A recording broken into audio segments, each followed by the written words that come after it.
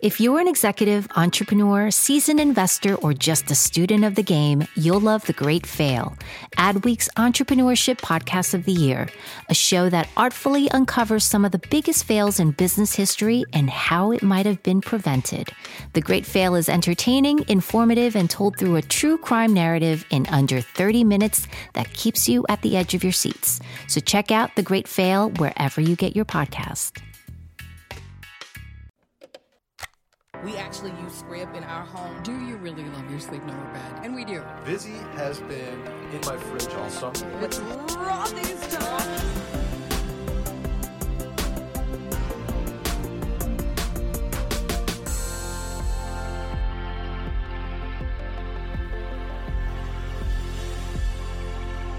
Well, Heather, thank you so much for joining us today on the Mic. I'm sure you don't need any introduction to our listeners, but I do like to have everybody introduce themselves. So why don't we hear from you? Yeah, hi, I'm excited to be with you guys today. My name is Heather Osgood, and I am the founder of True Native Media, which is a podcast representation firm. So I've been in this space now here almost 7 years, and my main role has been to work with independent podcasters and connect them with advertisers. That's awesome. We love working with you guys over here.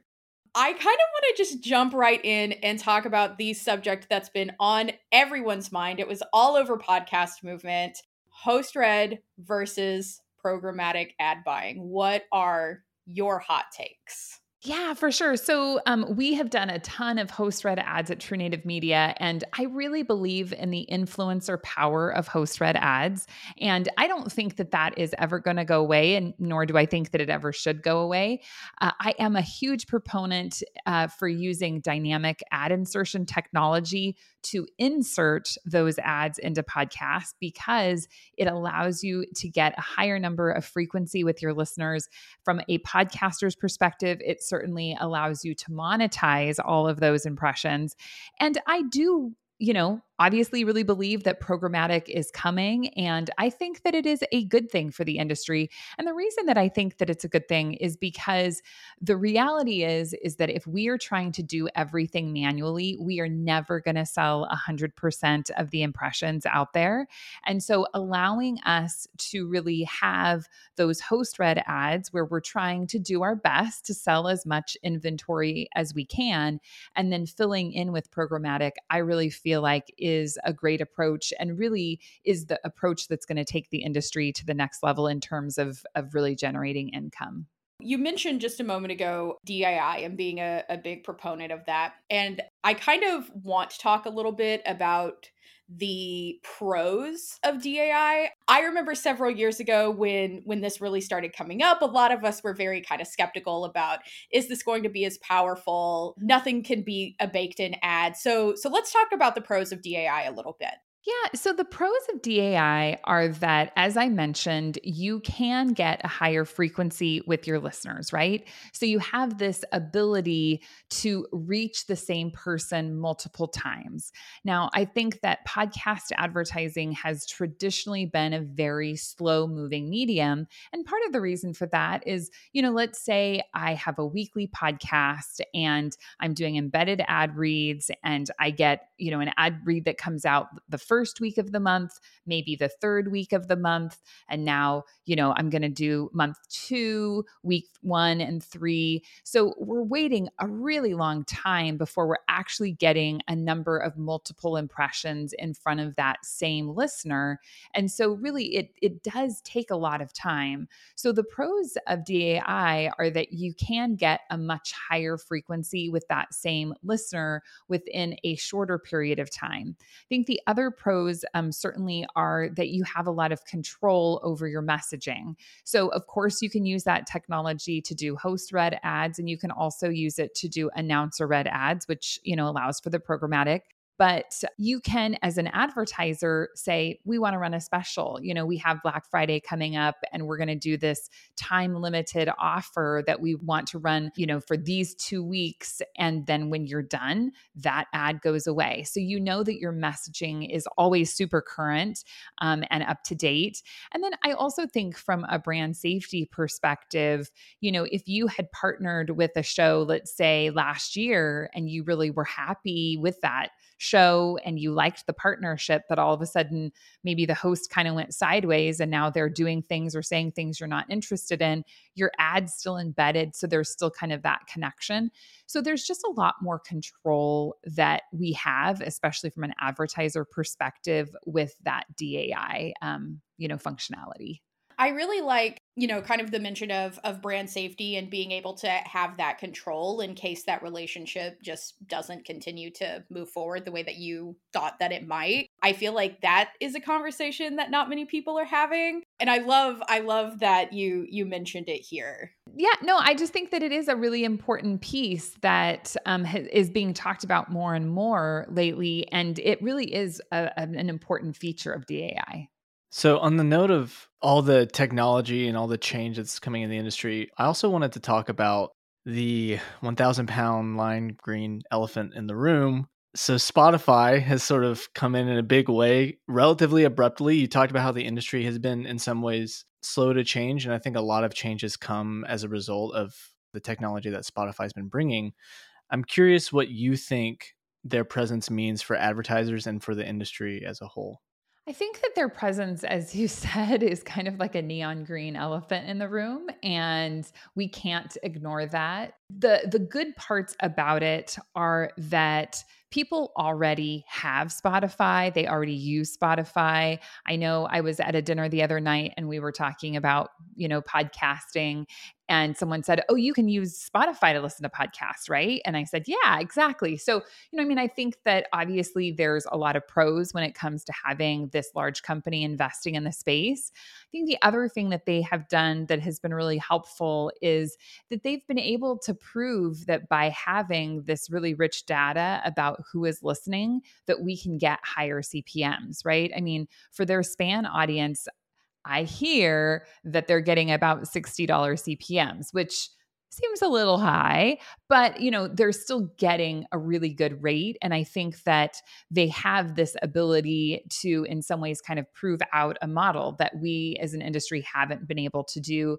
because they have so much information. So I think all of that has been a real positive. I think they also are getting advertisers and brands warmed up to the space. So if a brand or an advertiser wouldn't have considered podcast advertising before, and they go and they have a positive experience with Spotify, that can then allow them, to open up and look and consider other channels where they could, potentially scale their campaigns or just, explore other options in podcasts.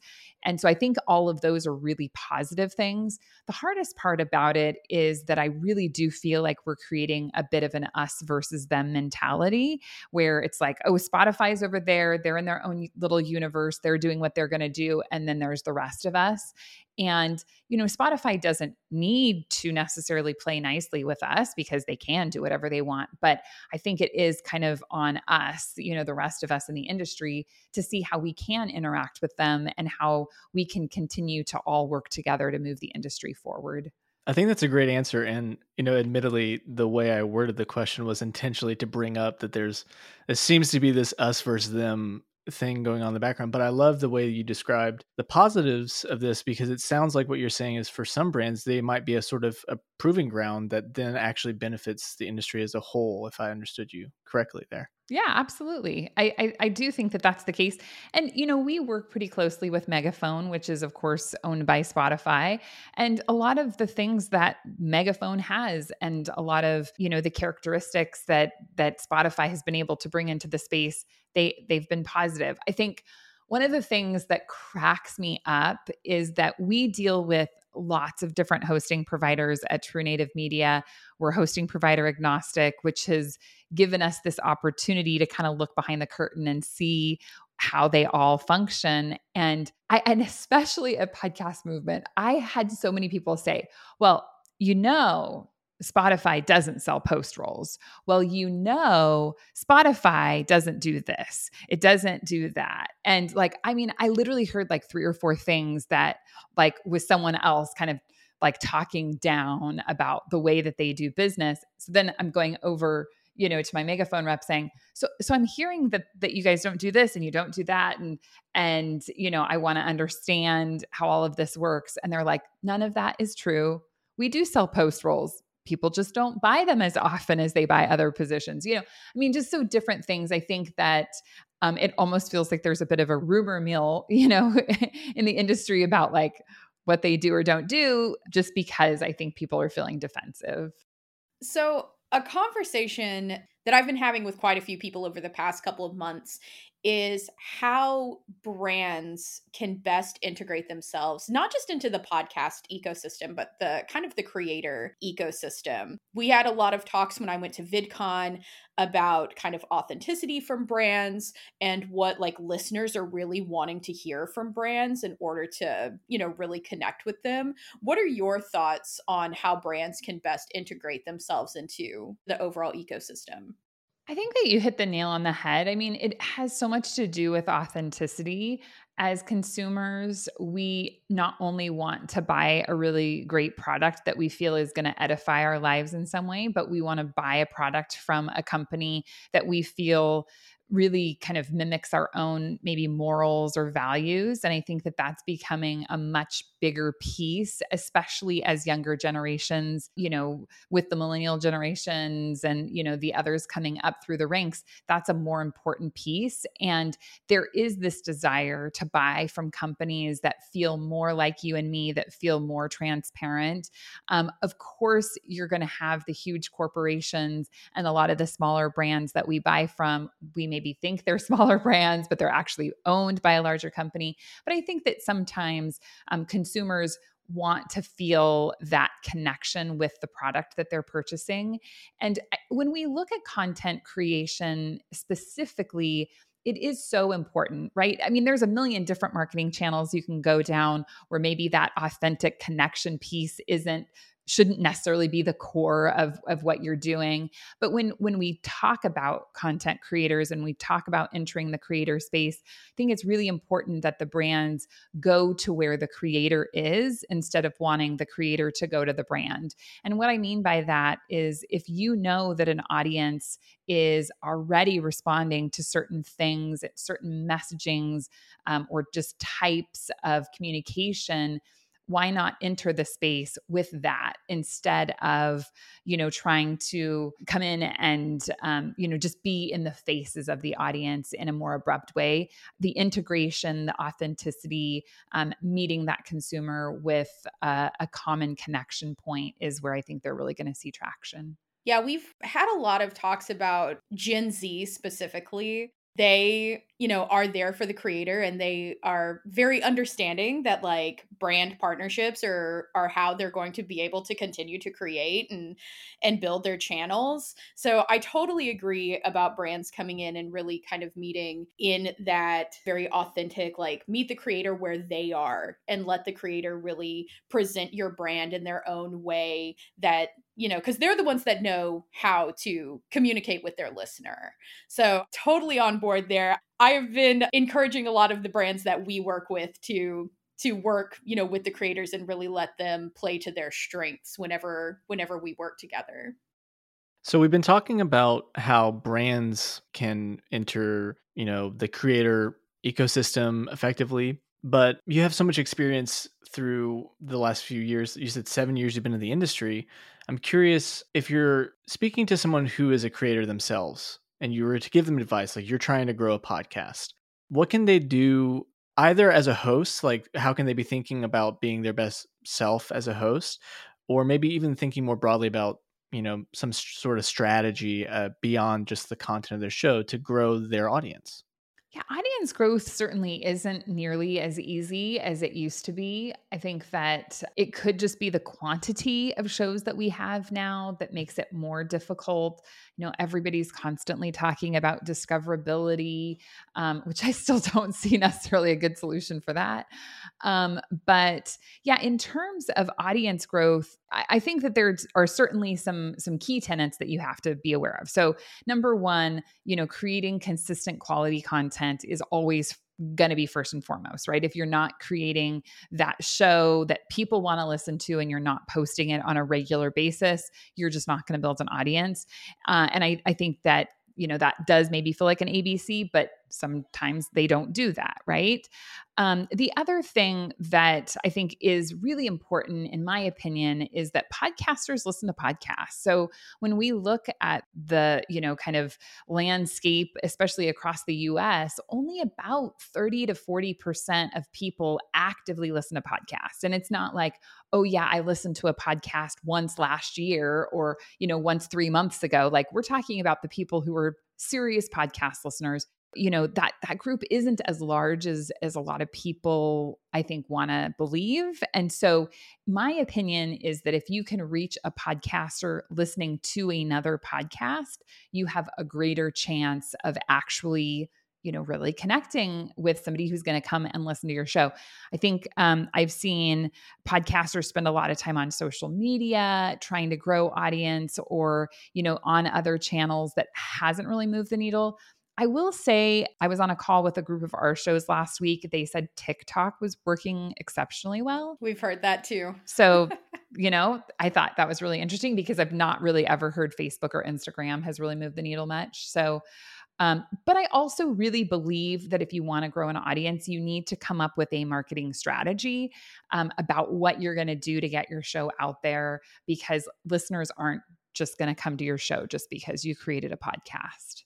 Yeah, especially now, I feel like it's not as simple as if you record it, people will listen. And I'm curious if that's kind of what you were getting at when you were talking about discoverability. I'm not sure if I know so much about the conversations that are having there, but I imagine it's just much more crowded than it used to be, and that could be part of it.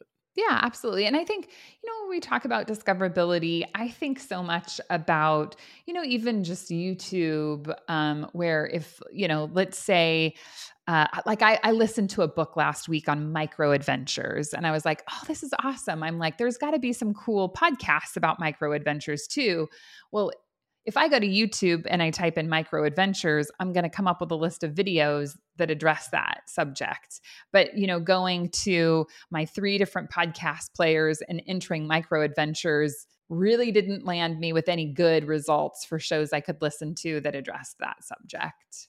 Yeah, that's a good point. And actually, it made me think about one of the benefits of YouTube is their recommendation engine, although it's also sometimes one of the things that's criticized most about YouTube. So it's an interesting problem. And I totally get what you're saying. Podcasts, there's not like a recommended show that comes up after you've been listening to your podcast because it's an RSS feed in your player for the most part. Mm-hmm. Yeah, exactly. Okay, so now let's imagine we're talking to someone who's already grown an audience to a substantial amount, and they're starting to think about, hey, this podcast is taking off. How can I maybe turn this into something that is, profitable? What are your thoughts about monetization generally? Obviously, advertising is something that we're all believers in, but also I think there are other options. I'm curious what your thoughts are on the full range of options that are out there. Yeah, for sure. So, I always want podcasters to think about the different options because so often they just go straight to ads. And as you mentioned, we're all in ads. We're all believers in ads. I think it's a great place to monetize your show. But the other ways that you can monetize your show are certainly just as a marketing vehicle. So if you have a business that you're already selling services or products in and you want to use your podcast to market that business, it's a really good way to get new customers. If you have specific products like courses or books that you want to sell, podcasts can do a really good job of that. And so I always really want to advocate that people think that way. And we might talk about this in a minute, but I did just start a new business, the Podcast Broker, where we're buying and selling podcasts. And so I've gotten this big influx of podcasts that I've been reviewing. And to be honest, I'm shocked at some of these shows. I got one that came in yesterday, and I want to say they were getting like 7,500 downloads a month, and they're making $186,000 a year. And I'm like, holy cow, this person is really doing an amazing job selling their show. And they're really doing it through sponsored interviews, where a brand is coming in and sponsoring the entire episode. And in most cases, they're getting extra, right? They're probably getting social and newsletters and things. So you could just do traditional ads, but you can also go beyond and try to create more brand partnerships. I have found that if you want to do something like that, it's best to do it on your own. Trying to find a rep firm to do that sort of thing isn't super easy because you have this really intimate connection with your content. You also know what you as a host are able to do and how you can really benefit the brand. And then, of course, there are just, listener supported options that I feel like have been increasing throughout the years as well. So you can always just ask your listeners to subscribe to your show. I do want to talk about the Podcast Broker. I'm very curious how that came about and how that's going. And yeah, so let's just dive in a little bit there. Yeah, for sure. So I've been interacting with podcasts for several years now. And as someone who has had multiple businesses, I think I approach everything with that business mindset, and having people, having podcasters come to me and say like, well, I'm kind of over this. I don't think I'm going to produce the show anymore. I'm like, are you kidding me? Like, you have the #1 bridal show on iTunes right now. Like, you're just going to stop doing it because you don't want to talk about weddings anymore, but I also get it, right? Like, I think at some point, every podcaster is like, I'm done. I think talking about cats sounded really fun 6 years ago, but I don't think I can talk about cats anymore. So I was really always advocating that people sell their shows, but there really has not been a good platform for podcasters to do that. And on the flip side, there hasn't been a good platform for people to buy shows either. You've got like the huge sales that happen, like the Gimlets and the Wonderies and stuff like that. But the average podcaster obviously isn't going to be in that realm. So I created the Podcast Broker with a couple of co-founders, and we're pretty excited. It's been a little over a month now, and we've just really gotten a lot of traction in terms of people wanting to sell their shows. And then on the flip side, I've had actually quite a bit of activity from buyers as well, which has been kind of exciting. That's very cool. And these are hosts who, like you said, they're like, okay, I don't want to talk about weddings anymore. So are people buying and putting a new host in place? And if so, does that translate to listeners? Do you find that there's a transition period while listeners get used to a new host, or how does that work? Yeah. So, you can look at it from a couple of different angles. So if you're buying a podcast, you certainly can, keep the host on, or you could replace the host. And I have had a handful of experiences where the host has been replaced and it hasn't had a detrimental impact on the audience, listenership.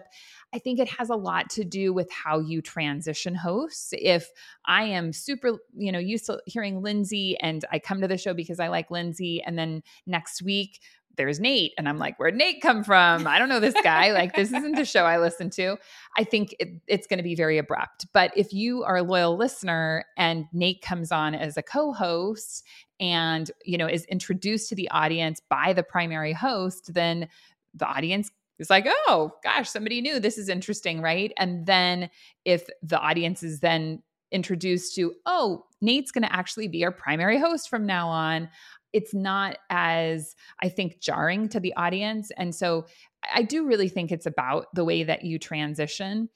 Now, we haven't had any situations come up yet where somebody is trying to sell what I would consider kind of like a personal branded podcast. If you go into the Joe Rogan show and you take away Joe Rogan, what have you got, right? Probably not a whole lot. Well, I don't know. I don't know about that. It's a pretty big show. I'm sure they could find a host to at least, keep some of the audience, maybe not 100%. But so I think it really does depend on the way the show is constructed. If it's a show that's about relationships or about weddings or about productivity in business, that's going to be very different than I really like the Sarah Fraser show and I listen because I like Sarah Fraser. I was curious because we've talked before about folks who kind of follow hosts and discoverability. Like, are we looking for hosts that are similar to hosts that we already like, or are we looking for topics? And that's just kind of been like an internal conversation that we've had, like which one seems to be bringing in more listeners, what is resonating more. So I was just curious. So I'm curious, what have you seen? Is it more content based or is it more host personality based in terms of like gaining results? So I have gotten kind of 50-50 answers. Like, I have talked to some listeners who are like, I like specific hosts, and so I do seek out other hosts that are like them, or the same host. Actually, an example that I have is the McElroy family. People love them. They love their podcast. They have My Brother and Me. They've got The Adventure Zone. And so even though My Brother and Me and The Adventure Zone are totally different podcasts, they have a lot of overlap in listeners just because they are there for that family. They are there for those brothers. They want to listen to, whatever it is that they're creating. But I've also had people say, oh, well, if I'm going to listen to, like we talked about sports recently, if we're going to talk about football, then I'm really just looking for football. It's not always about the host. It's about, whatever football podcast is relevant to me, whether it be about a certain, team or fantasy football or whatever. So it's kind of split 50-50. I think it's an interesting conversation, and it's personally one that I would like to dive into a little more. But yeah, just a recent conversation we've been having. Yeah, that's really fascinating. I will say that I have been shocked, though, at the buyers that I've been talking to. I would say so far, 100% of the buyers I've been talking to want the host to stay. So they're really more interested in buying the podcast with the host, as opposed to buying the show and trying to find a new host. So we'll have to see how things kind of shake out. Well, I think it's really cool and just like an interesting need that you're filling with the podcast record. So that's awesome. Okay, so we're coming up on Q4, and as an agency, we're starting to plan 2023. I'm curious, as you look at the industry, do you have any thoughts or predictions for the next year, how things are going, maybe big picture challenges that you're seeing right now, and how we should be addressing them in the next year? Yeah.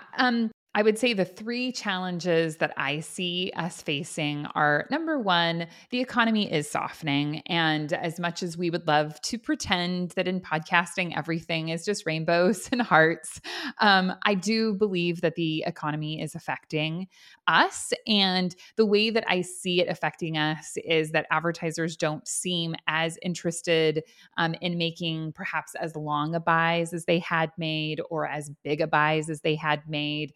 And I also have, seen, as I'm sure you all have seen as well, that, CPMs are being more highly scrutinized now than they have been in the past. And so I do think that that's something we have to be really aware of. The economy is going to affect us, and we need to make sure that we can make buying easy and effective for our advertisers.